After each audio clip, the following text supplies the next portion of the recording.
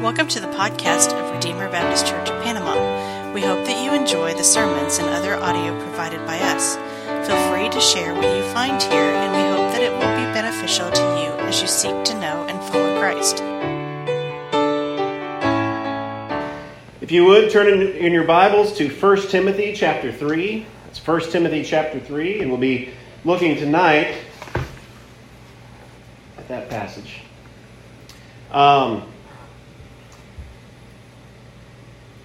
This passage may seem a little technical, just like last week seemed a little bit technical.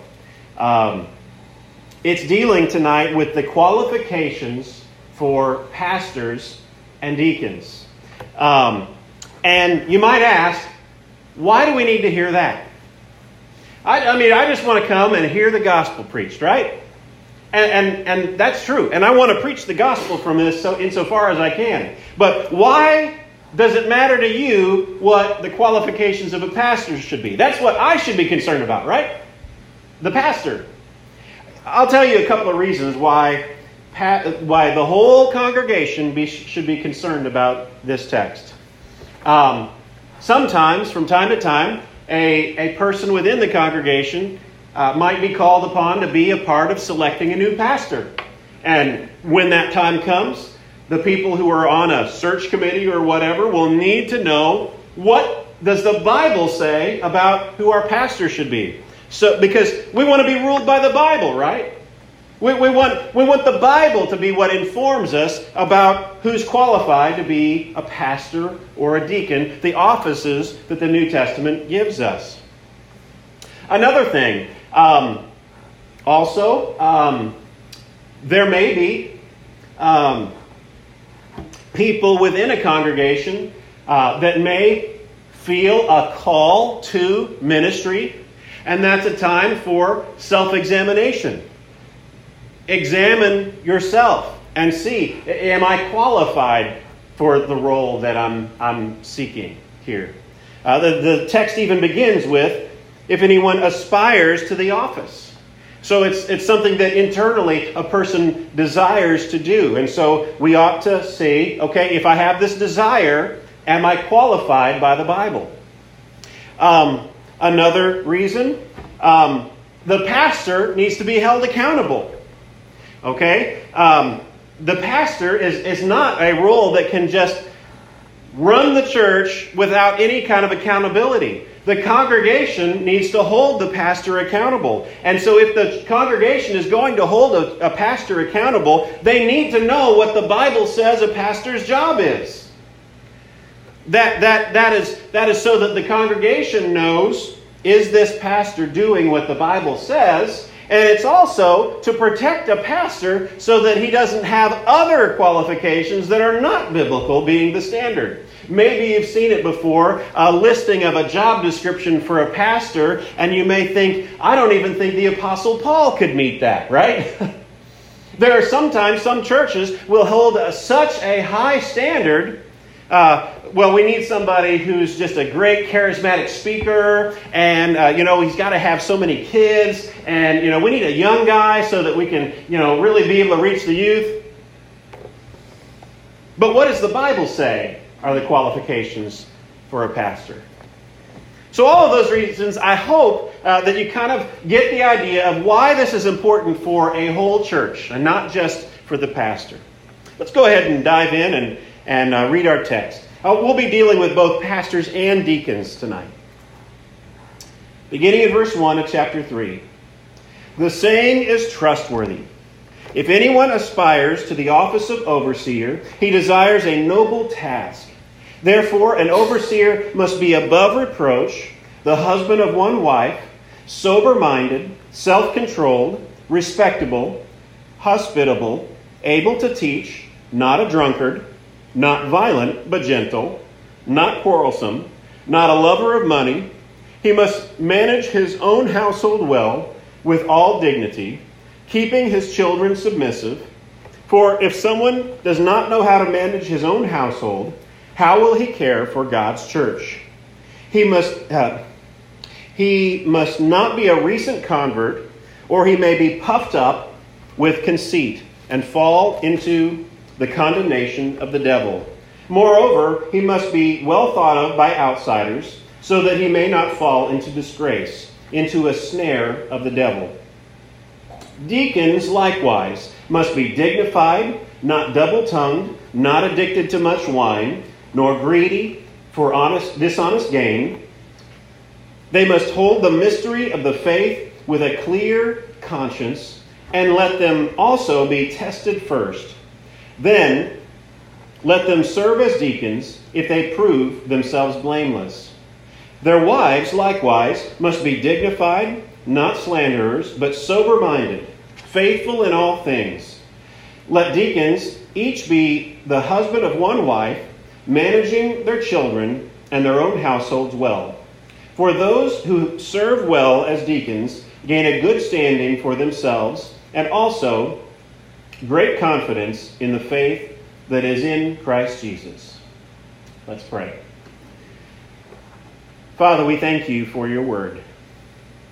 Lord, we want to submit to your word. We want to do what your word says. Lord, help us to understand this, to apply it. Lord, help us to live in the way that your word calls us to. Father, help me. I sin and I fall short in so many ways. Give me grace as I approach this text. Give me grace and strength as I preach your word. In Jesus' name, amen. Paul begins, this saying is trustworthy. He starts off with just saying, you can trust this. This is trustworthy. You can take this to the bank. Okay? He emphasizes this because he wants this for all of the churches, not just the specific church in Ephesus, but for all of the churches to trust this word, this saying that he's about to say. Now he says, if anyone aspires to the office of overseer, he desires a noble task. The office there, overseer. The word there in the Greek might sound familiar. I'm going to say it in Greek, episkopos. Okay? May sound familiar like episcopal, right? Episcopal. And the word there is sometimes translated bishop. In 1 Peter, which we've gone through, 1 Peter chapter 5, here is a place that also talks about pastors. I'm going to use this as a reference to kind of illustrate how I know this is talking about pastors here. So I exhort the elders, okay, that's another term for pastors that the New Testament used. I exhort the elders among you as a fellow elder and witness of the sufferings of Christ, as well as a partaker in the glory that is to be revealed. Shepherd the flock of God. Okay, that word shepherd is the word for pastoring. Okay, so you've got elder, shepherd for pastoring, that is among you, exercising oversight. And that exercising oversight is the verb form of this word episkopos. So you've got all three terms that the New Testament uses for pastors: elder, pastor, and bishop, all referring to the same thing there in 1 Peter. And I think that's what it's talking about here in 1 Timothy chapter 3. This saying is trustworthy. If anyone aspires to the office of overseer, of pastor, okay? And it's something that you feel an internal calling towards. It's something that a person aspires to. And Paul is saying, if you're a person who aspires to this office, to be a pastor, then be this kind of person. This is the kind of character that you need to develop in your own life if you want to lead God's church. Be this kind of a person. And he says, if anyone aspires to this office, he desires a noble task. He says it's a good thing for someone to desire this.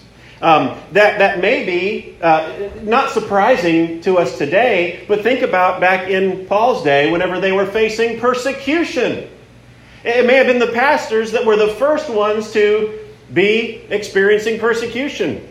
And so, maybe not everybody was just jumping to be the preacher, because they might be the first one to experience that persecution. But here Paul says he desires a noble task. It's a good thing that he desires. So now he begins to tell our qualifications. And rather than being redundant, I made up a little chart here. You can see, you probably can't see it from where you're at. I made up a little chart. Most of the things on this list that Paul gives for pastors are the same things that he gives for deacons. So I won't go over them twice. We're going to kind of deal with each qualification together. And the first thing we notice about all these qualifications is most of them have to do with character.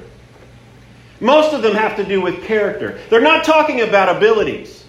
Having to be a great speaker, having to, be a real charismatic person. None of those things. They're talking about character, godliness. The first thing he says, an overseer must be above reproach. He says above reproach here in about pastors, and he also uses the same word, not exactly the same word, in about deacons. I wish I would have written down the verse.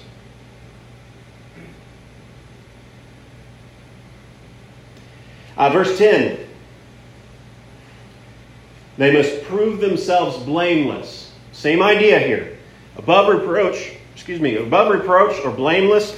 It means this person, if you want to be a pastor, you need to live your life above reproach, above any kind of accusation. If there's anything that, if a person points at you and says, I can't believe that person's a pastor because of the way he lives out there, then that is not above reproach. Also, he must be the husband of one wife. The husband of one wife. This is said the same way for both pastors and deacons. A husband of one wife. And there have been different positions on what this means. Some have suggested that this means that a pastor cannot be polygamous, having more than one wife. Others, I don't think that that's the one, because in Paul's day, especially among Jewish people, that would have not been very common. That only somebody that was wealthy could even afford to have more than one wife.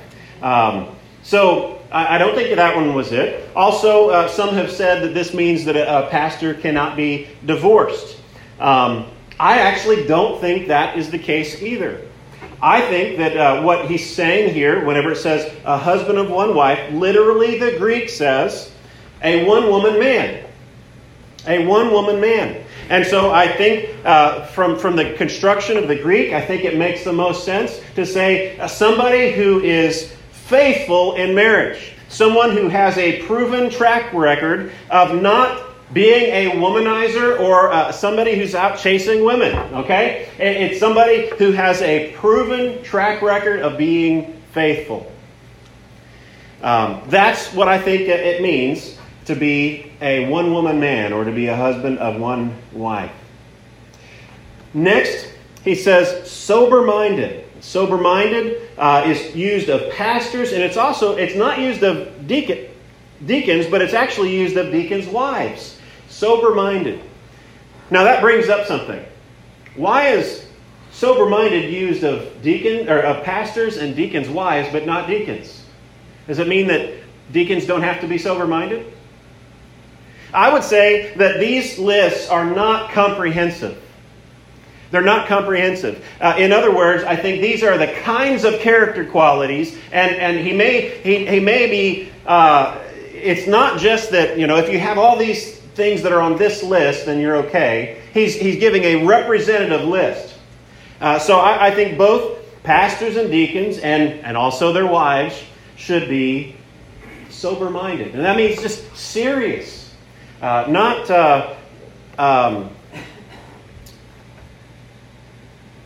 flippant. about life and ministry. But taking a real serious, the things that we have to deal with in ministry are life and death. They're heaven and hell. And so we need to be sober-minded, self-controlled. And again, this is named for pastors and it's not named for deacons. You wonder why? Again, I think it's not an exhaustive list or a comprehensive list for each of these. I think both pastors and deacons need to be people who practice self-control. That I think means a lot of different things. We need to be people who have lived disciplined lives. Where I think it matters that we take care of ourselves and take care of our families in a disciplined and self-controlled way. Respectable or dignified is used both of pastors, deacons, and of their wives. Hospitable is only named of pastors. Now, hospitable, we get the idea, hospitality. We want to open our homes and allow people to come in. Amy, we've actually read recently a book called The Gospel Comes with a House Key. One of the most effective means of evangelism today, I think, is opening up your home and inviting people to come in and share the gospel with them there. They're a lot more willing to come to your house in a neutral setting than they are to probably come in the doors of this building. So I think hospitality is something not just for the pastor, but for any church leader, and for that matter, any church member. We ought to be hospitable. And there are other scriptures elsewhere that say that that's something that all of us should be, is hospitable. Now here, I'm going to skip over the next one, because that one has to do with an ability rather than a character quality. Able to teach. I'm going to come back to that. Not a drunkard. Here, this names it for both pastors and deacons. Not a drunkard, or not given to much wine. Does that mean that a pastor or a deacon has to be a teetotaler? Well, that's the way I personally live, but I don't think that the Bible commands that. I think that the Bible condemns drunkenness. I think that it's a wise thing to avoid alcohol and avoid drunkenness. But at the same time, I don't think that the Bible gives us warrant to say that's something that every single Christian has to hold to. As long as it's done responsibly and not given to drunkenness. I think if a man and wife want to have a glass of wine with dinner together and not go out driving afterwards, I think that's perfectly fine for them. You won't catch me doing it, but I think that's perfectly fine for them, and we ought not to judge one another for that sake. Not violent, but gentle. Here's another character quality. It's said about pastors, and it's not said about deacons. Does that mean that the deacons can be violent and quarrelsome? Okay? I don't think so. It doesn't mean that a deacon can be violent and quarrelsome. Again, these are not necessarily exhaustive or comprehensive lists, but they're the kinds of character qualities. It looks like Amy's going to get me some water. Why would it be that a pastor needs to be not violent but gentle and not quarrelsome? Wouldn't that be just a duh? Right? Well, of course, we don't want our pastors to be violent people going around beating people up. But you know what? There have been churches that have had pastors that are domineering, that push themselves around like a bully. And that's not what a pastor should be. The pastor is to be caring for the flock of God, teaching, being patient with people. Thank you.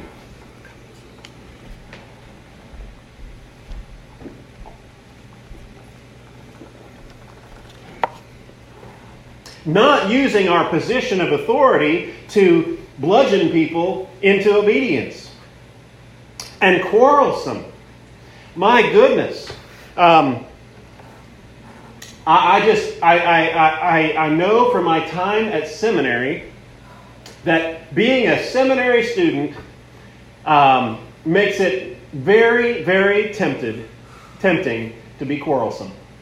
We can sit and talk about theology and argue and argue and argue. And we can point out the flaws in everybody else's sermons, can't we? That is not what should characterize our lives, being quarrelsome. Now, let's take an objection to that. Jude says that we should contend earnestly for the faith. He says to fight for the faith. Now, Jude here is saying contend earnestly for the faith, and Paul here is saying that the pastor should not be quarrelsome. How can those two things coexist? Here, I think one thing, we do contend earnestly, but our contending needs to be teaching. It should not be name-calling. It cannot be slander and libel and things like that. If you look at social media today, Christians are often at each other's throats, and a lot of it is just this. It's being quarrelsome. And it ought not to be what characterizes a pastor, someone who's to care for the flock of God. Not a lover of money. That's something that's listed for both pastors and deacons. Manage his own household well, and keeping children submissive. Those are in both pastors and deacons. And then the reason why he says that a pastor should manage his own household well and keep his children submissive, we see in verse 5. For if someone does not know how to manage his own household, how will he care for God's church? A pastor needs to be someone who can, for one, manage his own household well. And this is an area where I find myself weak. I've got a lot of debt. Do I manage my household well?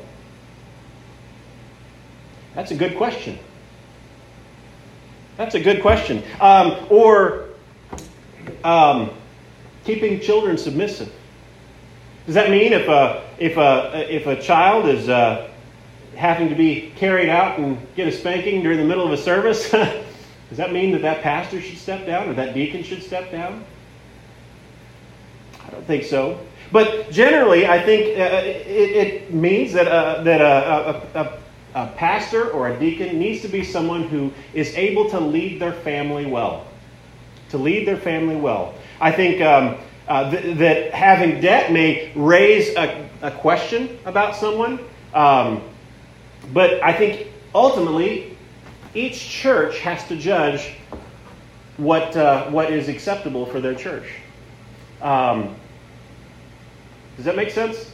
Baptists are congregational.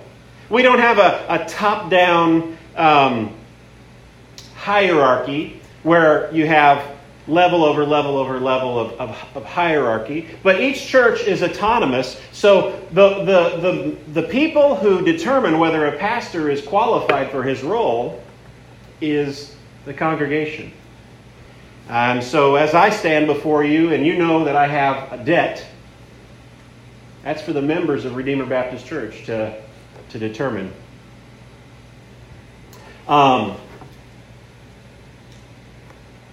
Able to care for God's church.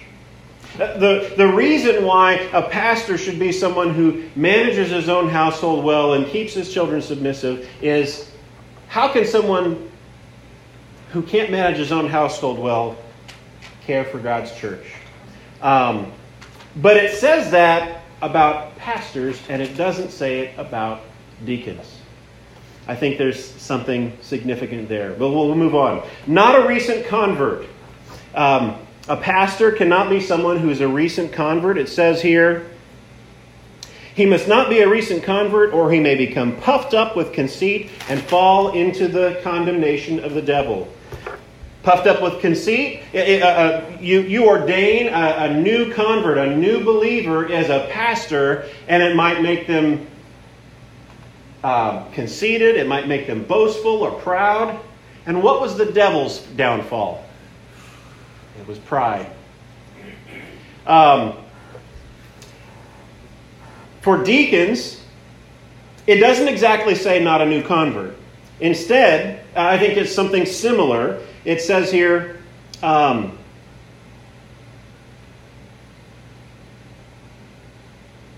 verse 10, and let them also be tested first, then let them serve as deacons if they prove themselves blameless. Okay? So that a deacon must be tested. You've got to watch their life for a while. The church has to watch their life and see, is this somebody who's qualified? I think that fits pretty well with not a new convert. You've got to watch their life and make sure that a person is the kind of person who meets these qualifications. Well thought of by outsiders. It says this about a pastor. Verse 7. He must be well thought of by outsiders so that he may not fall into disgrace, into the snare of the devil.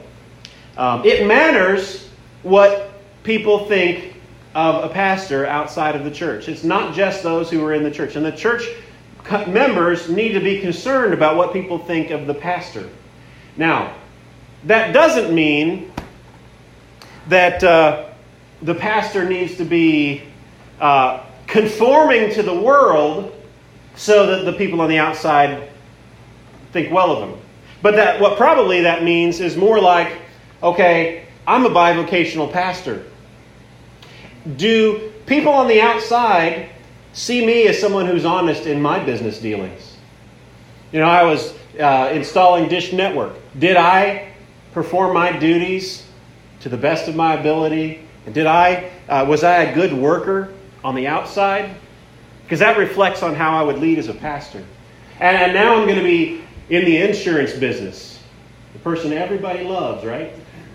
Well, when you've had a fire, you do. And so what I do in my work outside of church will reflect on how other people on the outside see me. It concerns you to know that I'm on the up and up and that I'm doing things with integrity on my work outside of the church as well.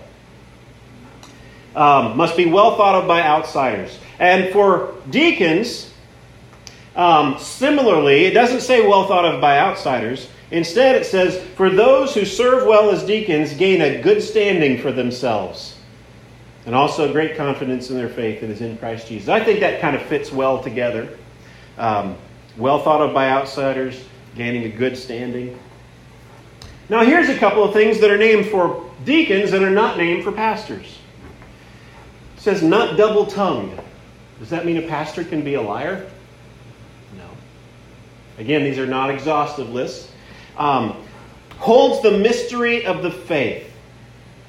Okay? I think, of course, that doesn't mean that a pastor doesn't have to understand the mysteries of the faith.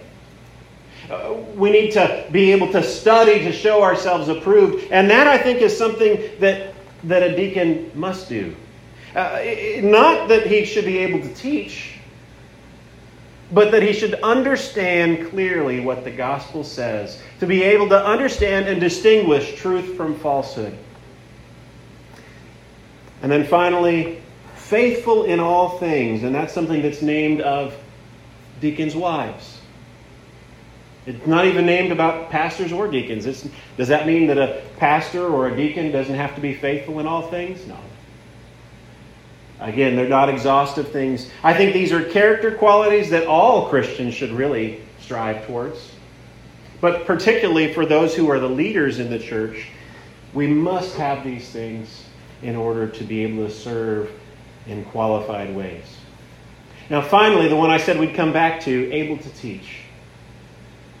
Everything on these lists have been character qualities, character qualities, character qualities. The distinguishing thing that's different is this one right here, able to teach. A pastor, it says he has to have an ability. He has to be able to teach. Whereas a deacon, it doesn't. He should understand the faith. He should be able to tell the difference between true and false teaching. He should be able to hold the mystery of the faith. But the duty of a deacon is not the duty of teaching. Now, a deacon that can teach, that's a good thing.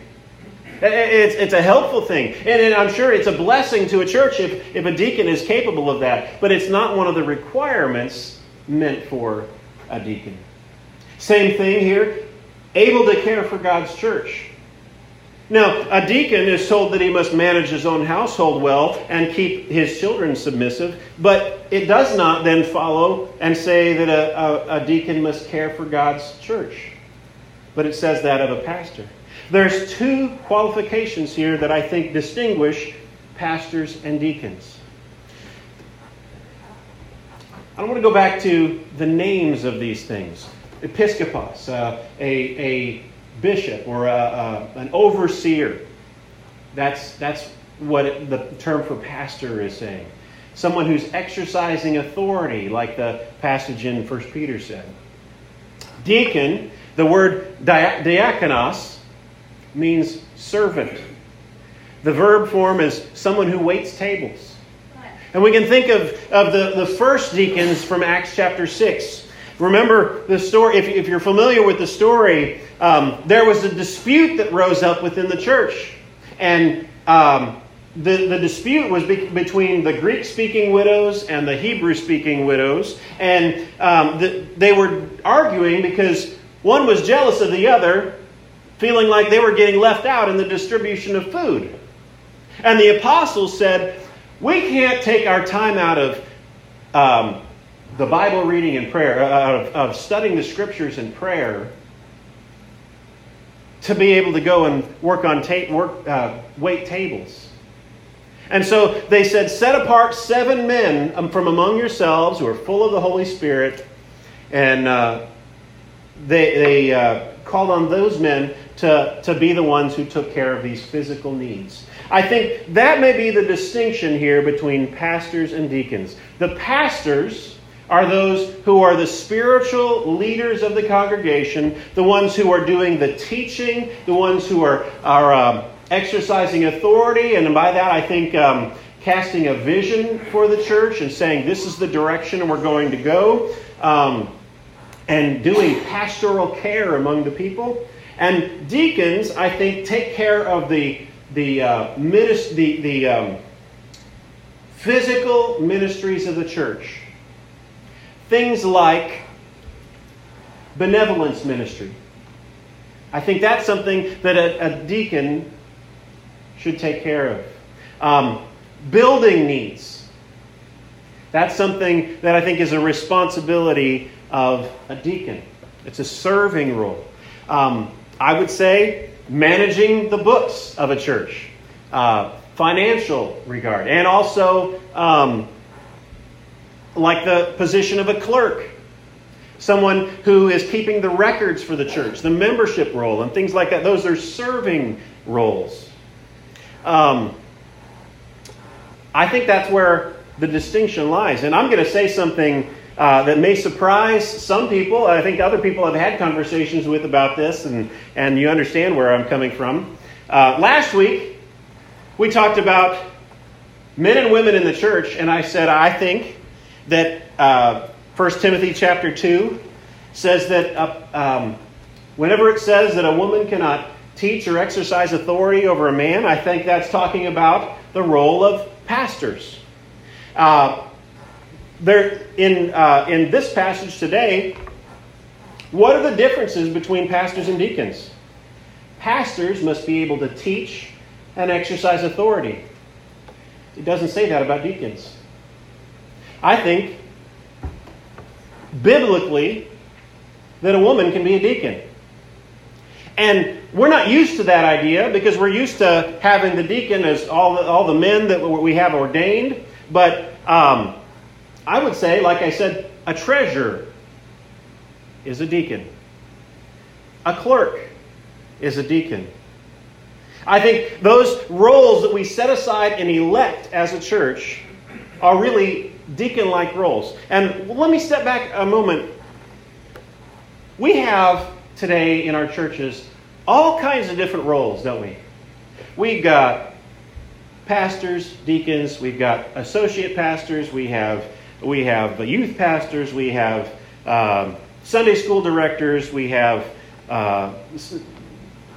nursery coordinators, all these kinds of things. The Bible only gives us 2 officers. So where do we put all these offices?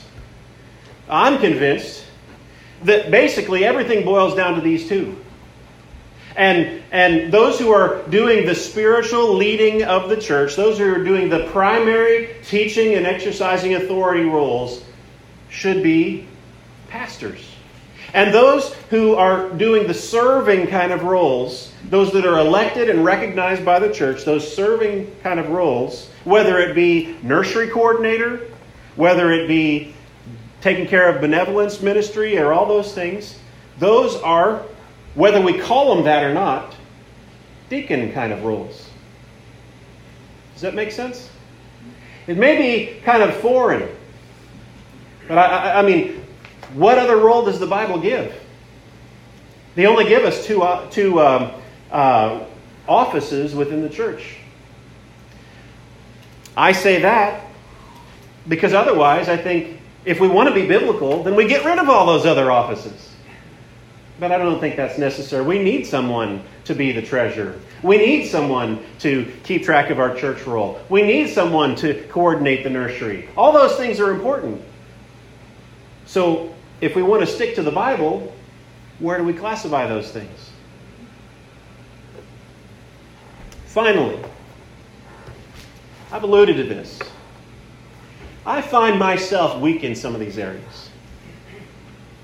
And maybe as you examine your life, you might find some places where you find yourself weak as well. Which gives me the perfect opportunity to bring us back to the gospel.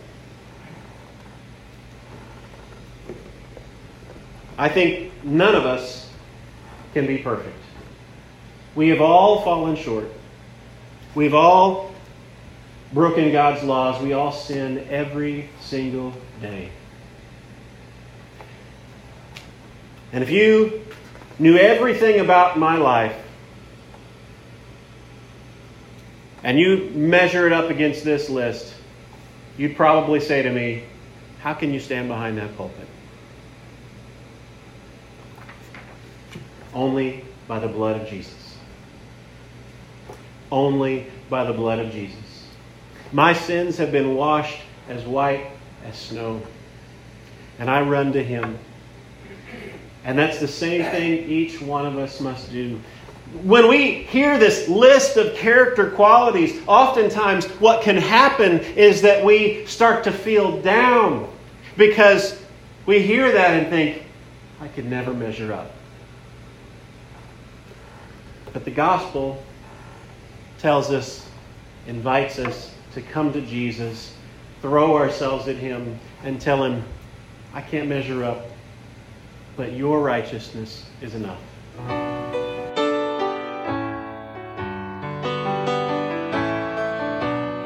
Thank you for listening to this message from Redeemer Baptist Church in Panama. For more information, please visit us at RedeemerBaptistPanama.com, or you can like us on Facebook.